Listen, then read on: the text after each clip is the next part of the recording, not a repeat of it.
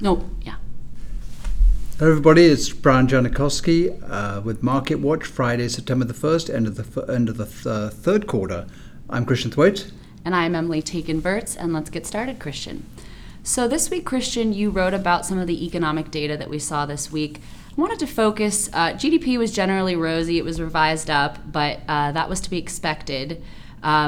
But I want to talk about the housing data because it has been down in 4 of the last 5 months. And housing data is generally thought of as a leading indicator. So what should investors be keeping an eye on in this regard, and what are the potential implications it might have for growth in the future? Yes, housing is such a large part of the economy and also people's net worth. So I think the last numbers we saw approximately for Americans as a whole, their primary residence represents about 60% of their net worth. And obviously that's going to be different depending on the income bands. But kind of think of housing in a different components. There's the activity, which is what new housing construction, so that shows up in housing starts. And then there's new home sales, which, as the name implies, is the sale of homes that have just been built. And then there's sales of existing homes. And the first two tend to get a lot more publicity and spotlight on them, but it's existing homes, which runs at about 5 million a year versus new homes about 500,000 a year. And housing starts runs at about 1.2 million a year. So we look at the existing home sales, and last week we saw the pending home sales. So you get pending before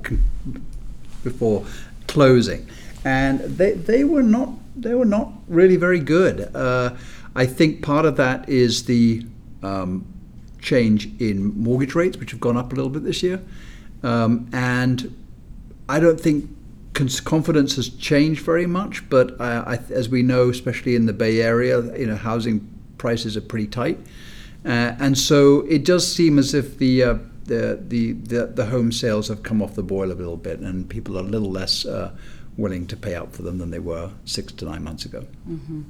And that could affect then growth just by the sheer size or weight that it has in GDP. Yeah, it shows up in different ways in GDP. I think of it more as an indication of spending and consumer confidence and building a new home and moving home, which creates activity around moving or buying appliances and things like that. And it's just been a little bit soft. So it's not a huge area of concern for us. We saw housing starts, a lot of people look at, that peaked at 2 million before 2006, got as low as 600,000. It's now up to about 1.2 million. So that's kind of okay. That's real activity. People go out there and build these things. So the pending home sales and the existing home sales can just fluctuate as people go in and out of wanting to move, and it can be a reflection of the jobs market and wages and interest rates and mortgage rates and a whole bunch of things. So it's just that it just hasn't been a hugely great number, and it kind of goes along with this relatively slow growth economic story that we've been talking about, you and I, for months now. So let's talk about wages and personal income. You also wrote about how the wage growth has been particularly anemic. And I've asked you this before, but why is this? What are the factors or the conditions in the economy that you see that is affecting this lack of growth? Is it the change of distributions and payrolls into lower paying jobs? Is it lack of demand? I mean, what do you see as the key factors affecting the anemic growth? I think it's a lot of different things. Demographics are some of it. There has been an unmistakable move away from labor's share of the economy to capital's share of the economy. And that's just another fancy way of saying that it's going to show up in corporate profits rather than in people's pay packet. And that's been going on for years, and it's happened. It's part of this inequality story, and also the fact that American workers haven't seen much of an increase in real wages for years. But it does seem as if that's the norm today. It's very difficult for people to get higher wages. So when you say, when you make that distinction, are you saying that investors are doing pretty well, but the workers aren't sharing in those gains necessarily? Exactly. Okay. And then that's been part of the criticism of QE, that it's all increased asset prices, which is great if you're in the stock market, and of course a lot of our clients are. And if you're a saver, that's also good too. But generally, it's helped asset prices more than it seems to have affected the real economy. Hence we're still in low inflation. And yeah, we talk about it because we talk about it this week, and we've talked about it amongst ourselves. Here's 3 scenarios about a pay increase. So your employer gives you a 2% pay increase, and that's good. And then your employer doesn't change your pay, but he reduces but inflation falls 2%. And the third option is your employer increases your hours by 2%. Now, they all put the same amount of money in your pocket, real amount of spending power. But I kind of argue that the only one that really counts is if your employer gives you 2%. The other one is if prices go down 2%, you earn the same. Theoretically, you've got the same buying power. I don't think it necessarily pushes you out, urges you to go out and spend more. And if your employer gives you more money by giving more hours, it's just like a trade-off. You're just working longer. And I think you're more likely to be more excited about option number 1 than you are the other 2. And so that's, unfortunately, what's been happening is the other 2. So we've seen some spikes in real wages, but that's because inflation has been really low. If I continue to, pay you $100 an hour, Emily, and inflation goes down 5%, that's increased your spending power. But I don't think it's quite the same way as if we give you an increase from 100 to 105. And I think that's kind of what's been happening, I think, and that's why I'm so bearish about the personal income and wages front. I want to come back to that distinction or dichotomy that you made between kind of slow growth, seeing low growth, but then also seeing the stock market and investors do very well. I heard an interesting argument this week about productivity and about innovation. And one of the arguments was that productivity is really suffering, or innovation is really suffering in corporate culture because of the corporate ownership culture that we have, where we spoke a couple of weeks ago or about a month ago about Nestle and the proxy fight that they're in. I know that P&G is also, Procter & Gamble is also in a proxy fight as well. But the argument is that Wall Street financial institutions that own a large portion of these companies really don't have the talent, the methodology, or the experience to be essentially trying to run these companies. And what they want is kind of predictable, returns, and don't want to take a lot of risk. And innovation and entrepreneurship take a time, and they take some level of risk. And so, kind of want to know your thoughts on that argument and whether you see that to be a factor at all in the productivity growth. Yeah, I think it is a factor. You've touched on a lot of points which are happening, but let me just kind of pick out one.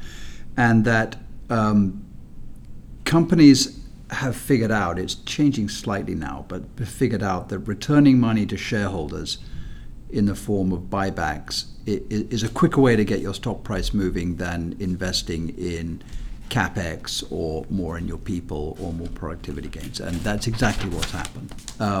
Now, investors are a little bit more sanguine and a bit more skeptical now of buyback stocks, and they haven't necessarily done very well. But so it is affecting productivity. It might just boil down to the fact that labor is cheaper than capital.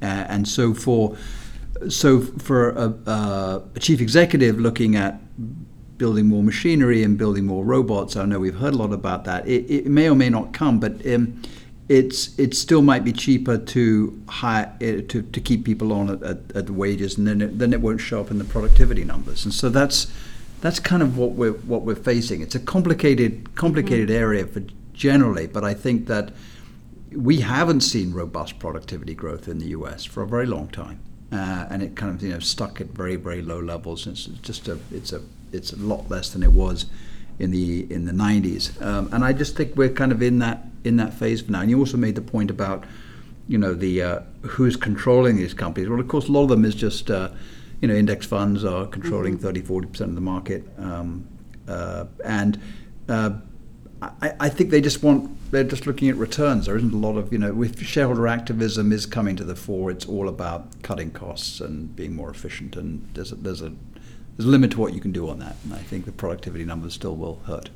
Do you think that Silicon Valley and its kind of alternative access to capital via VC has allowed them to take those risks and invest in those innovations that have spurred productivity growth in the IT sector? Yeah, I'm not sure there is productivity in the IT sector. I mean, I think we know that there's 1,000 maybe unicorns. The private companies which haven't yet gone public worth over $1 billion. We don't hear a lot about them. We hear about the ones like Uber and Theranos and stuff like that. But there's a lot which are doing perfectly well at a lower level. Yeah, certainly that's an area for patient capital. By definition, they're kind of doing startups and brand new ideas. They're doing all sorts of things, addressing markets that didn't exist before. I just don't know. It's certainly not showing up in the national accounts as big productivity gains or even game changers. They're successful businesses, but some of them just shift demand from one sector to another. So it hasn't really shown up in the macro world yet. Great. So I want to end on talking about taxes. Treasury Secretary Mnuchin was making the rounds this week. And despite saying that the administration had a very detailed plan on tax reform, we were short on details. But he did make an interesting argument, and he tied lower taxes to growth. And I'm wondering if you buy that argument, why or why not? Well, it's simplistic. It kind of goes back to the Laffer curve of the early 80s, where you reduce income taxes and that creates more spending and more demand, and you get into a kind of a virtuous cycle. If you go back and look at the tax revenues in those years and look at GDP growth in those years, there's almost no connection between them. All the tax cuts does is just increase the budget deficit. That's very clear from the Reagan tax cuts, and it's clear from the couple of Bush tax cuts. So it's a very appealing argument. It's a very spurious argument, and if they're saying that corporate tax would be reduced from marginal tax rate of, I can remember, it was 35% or something, to 25, it will sort of create this sort of wonderful virtuous circle of companies spending more. I just don't buy it. It will help those companies, and their earnings per shares will go up, and the stock market will go up. But I don't think this is going to attract a big cohort of people, into the labor force who aren't in it already. And I don't think it's necessarily going to, lead to those, sort of animal instincts of creating more, demand in the economy. But the Republicans have talked about it for years, about their only sort of economic plan which they ever can sort of agree on. But I think the first reaction from the markets will be that it's going to be a problem for the budget and spending, rather than it's going to be a huge impetus to the economy. Companies, yes, but not to the economy. Thank you, Christian. Thanks for listening. Thank you very much. And here's the disclosure. Please note this discussion of our investment strategy, including our research investment process, represents our investment strategy. The data's commentary is subject to change without notice. We cannot assure that the type of investments discussed in this commentary will outperform any other investment strategy in the future, nor can we guarantee that such investments will present the best or an attractive risk-adjusted investment in the future. This is for general information purposes only. References to an individual security should not be construed as a recommendation to buy or sell that security. The securities mentioned in this commentary are only several of the successful as unsuccessful investments by us and do not represent all the securities we have purchased or recommended. Although we deem reliable the sources of statistical and other information referred to in this commentary, we cannot guarantee the accuracy or completeness of any statements or numerical data, past performance, no indication of future results.